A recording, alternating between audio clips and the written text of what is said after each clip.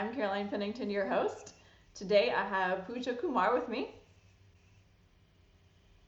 Hey Caroline, hey everyone. So happy to be here. So excited to have the opportunity to sit down and speak with you today. Pooja is the head of platform content design at Autodesk. So tell us more about your journey from going, you start your career, you graduate, you enter the workforce as an employee, and then as you continue on with your career, you transition into a manager or supervisor, director. How did that path look like for you? Yeah, thank you for that little lovely introduction. Um, I currently lead a global team of content designers at Autodesk, but I began my career in engineering, and this was around more than a decade ago, straddling code and technical content development. And through that role, I developed a deep understanding of products. And my first excursion into management, people management, was via product management, doing kind of soup to nuts product work. And what I learned a ton about during that time were just the ways in which humans interact. Mm. Um, with each other. And as I was, as a PM, I was developing roadmaps and unifying three different product teams and really breaking down silos and rallying these amazing people towards a common mission. And I picked up a lot of strengths along the way in terms of the surprising emotions humans show when they're like collaborating or running into sticky situations. And I think for me that was the beginning of this journey towards looking at how do we support people, how do we understand their motivations, and really help them to do the best work of their careers. And um, since then, I went on to transition a few roles all the way from engineering to design and now to content within design. So I definitely think I was able to leverage my passion and use that as a way to get people on board with all the amazing experiences we are building. So I do think when I look back at my experience being an IC versus, managing a team of people, I think there were definitely three things that stood out for me. One was passion, and how I'm able to really connect with people and their inner desires.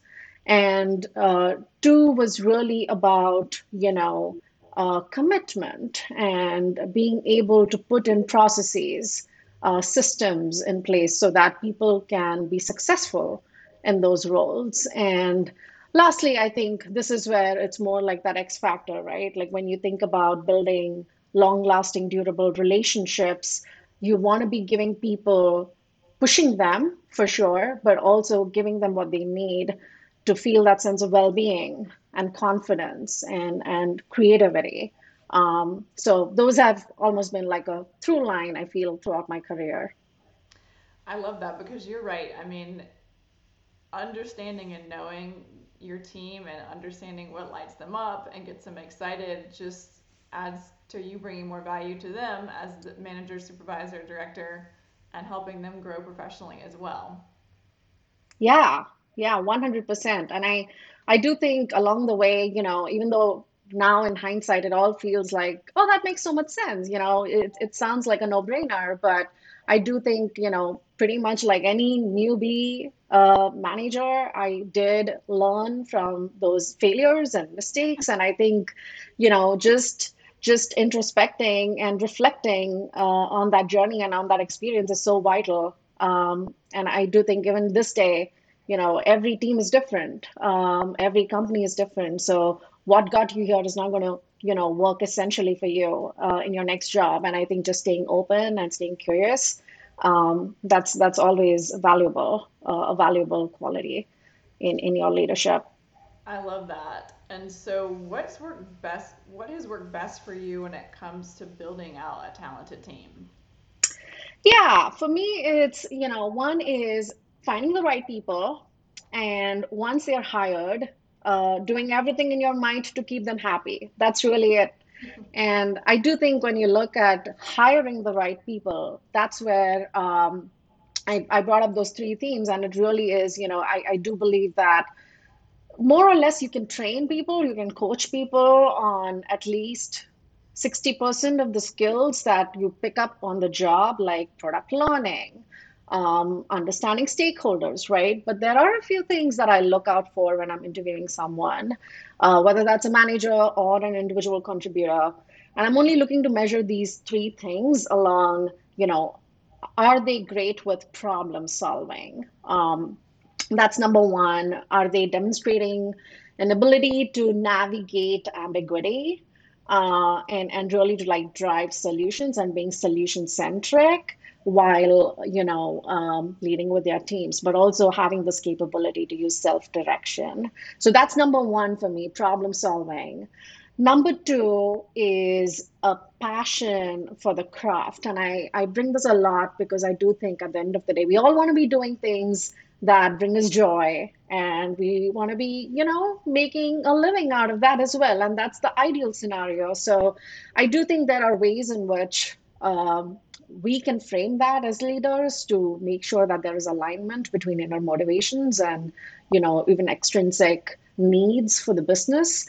And what I'm really looking for is to get that genuine sense of love and drive and enough naivete to learn and grow, right? Because that's how you really sort of ground your practice and ground your thinking.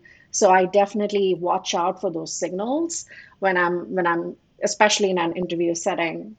And the third quality, which I mentioned earlier, is really about being self-aware. I love people who are ruthlessly honest with themselves about, how they're doing, and are also willing to be ruthlessly honest with me uh, in telling me how I'm doing and how I'm supporting them. So I do think when I look back at what does it mean to be building a talented team and attracting, the right people for the job, I am definitely keeping out, watching out signals in these dimensions. I do love that. So problem solving, passion for craft, and self awareness. I mean, those are hard things to tell in an interview, especially when you only have an hour with somewhere 30 minutes. And so, I guess what have you? How have you been able to identify those three things in your career? Yeah, I will say that, an interview setting is only going to open an aperture into this person's thinking, and potentially by bringing up stories that are relevant to these themes, we get a glimpse into how this person is potentially navigating a situation. But you're 100% right. There's no way that we can tell if this candidate, the situation they are in will 100% make them successful in the role that we're looking for. So it's definitely a balance of what they say, the intuition. And for me as a leader, I think I always look at like a heart and head balance when I'm making decisions. And sometimes you learn along the way. Sometimes there are folks who are great, performers at interview, but then Oh things yeah. don't pan out as well, which is unfortunate. And I think you learn something more from those experiences. And I have definitely, I think now over the course of a decade, hired more than a few hundred people. And I do think there is beauty in digging deep within a situation. And I think it's easy to, catch people who are like making up a situation. So I think that's what, as a leader, you start gauging as you hear stories, as you hear experiences. So I do definitely keep room for like more breadth in the prompt versus narrowing it down to specific, like, hey, tell me about a time you delivered something that met the goals of the business while keeping the deadlines on time. And you will definitely see stories where people are like, one, trying to build the situation, and then two, trying to help paint a picture for why this was challenging, what were the moments of friction. And that tells a lot, about just how they think, how have they navigated, what have they learned. And I'm definitely looking for those stories of failures, stories of, learnings in those conversations. So yes, definitely, I think, designing better questions, and as one of my former colleagues mentions, like the idea of questions are like designing beautiful questions that invite, that really provoke the individual to go deeper than what their experience may have been, and that's usually the fodder for these conversations.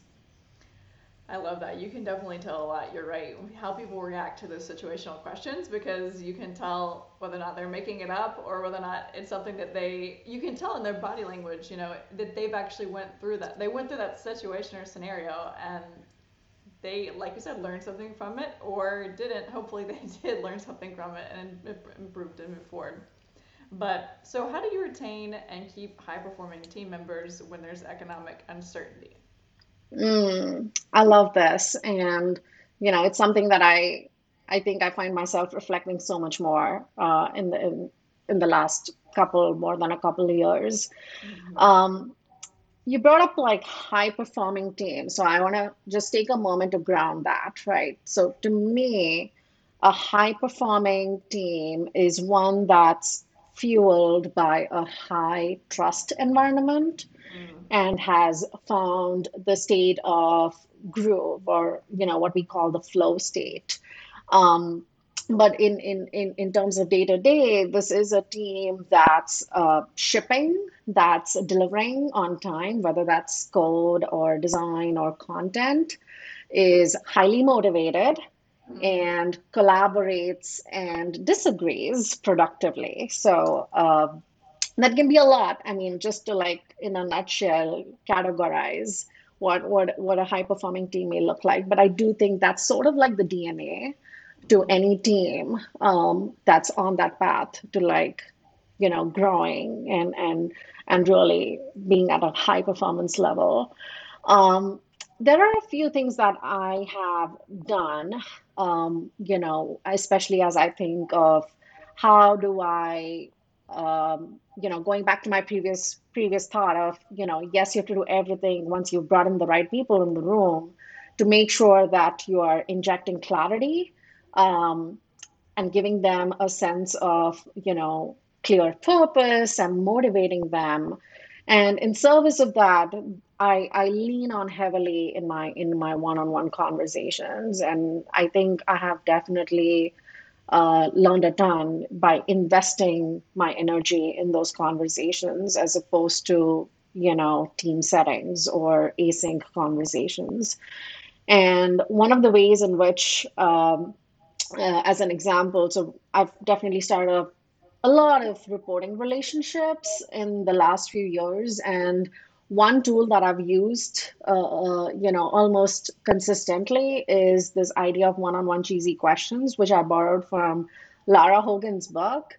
And what it really does is helps it really helps gather data about your new teammate. And I've been able to use those responses, those answers that I get from that session, when I need to be giving feedback or when I need to recognize a team member or to really find creative ways to support them. And all of these have served me as tools, especially when we think of those, moments where we are trying to weather those storms of change, whether that's with a reorg or with an exec turnover or even with a company going public. Mm. Um, I was definitely in startups and we saw just like this continuous wave of change. And each time, it feels like you get this team,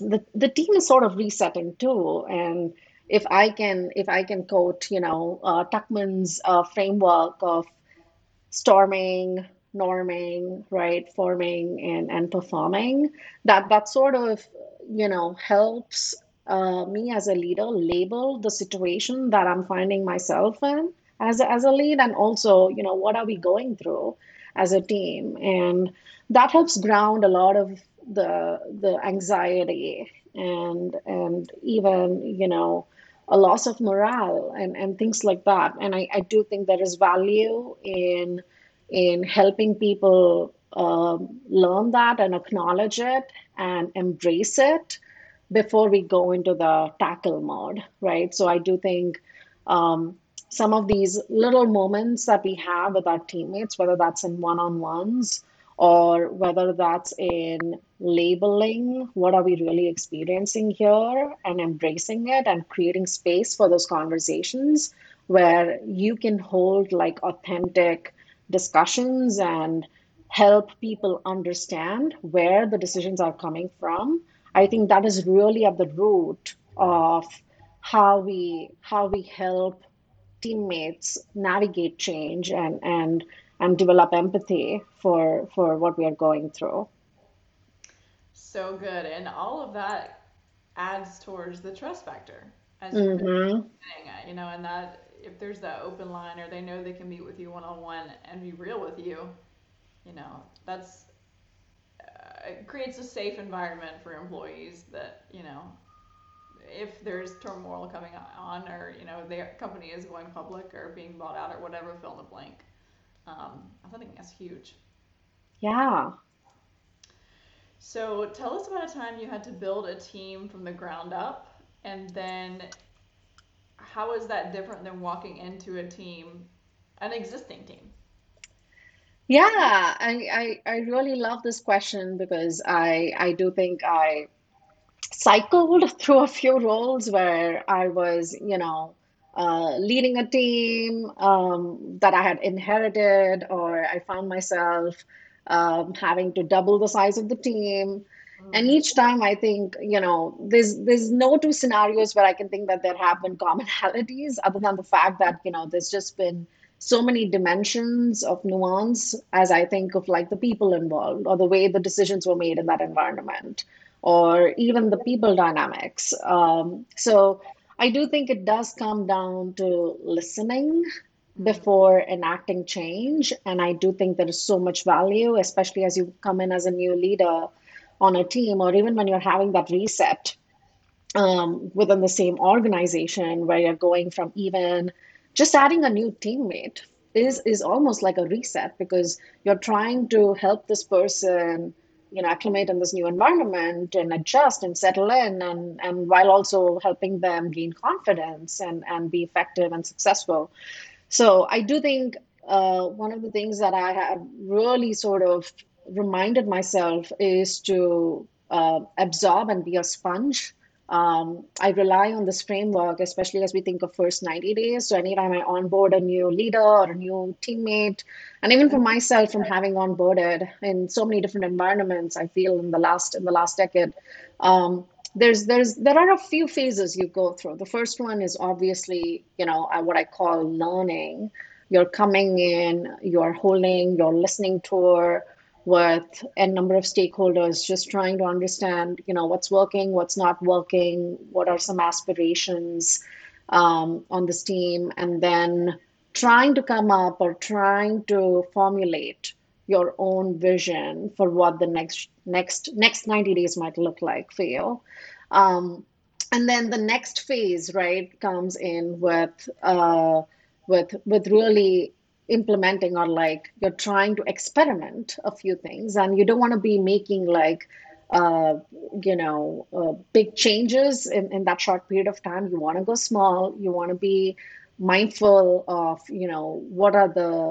what's the impact of this change, and you want to be consulting people. And I do think there's value in holding those discussions with your peers, with your leadership, and even with your teams before you roll out a change. And eventually, you get into that accelerate mode where you've run a few experiments and you've seen what works, what sticks, and you're coming back to the drawing board and iterating on that. And I think that framework really sort of helps see how you want to be designing not just your current onboarding journey on this team, which I call the first mile, but also making it collaborative, right? You don't have to go this alone. You can definitely use your teams as your counsel, as your thought partners in really shaping that and keeping this a truly democratic, collaborative process, which sometimes leaders, and because of the different pressures that you feel from having to perform or showing visibility, you tend to make decisions in like almost like a veto process.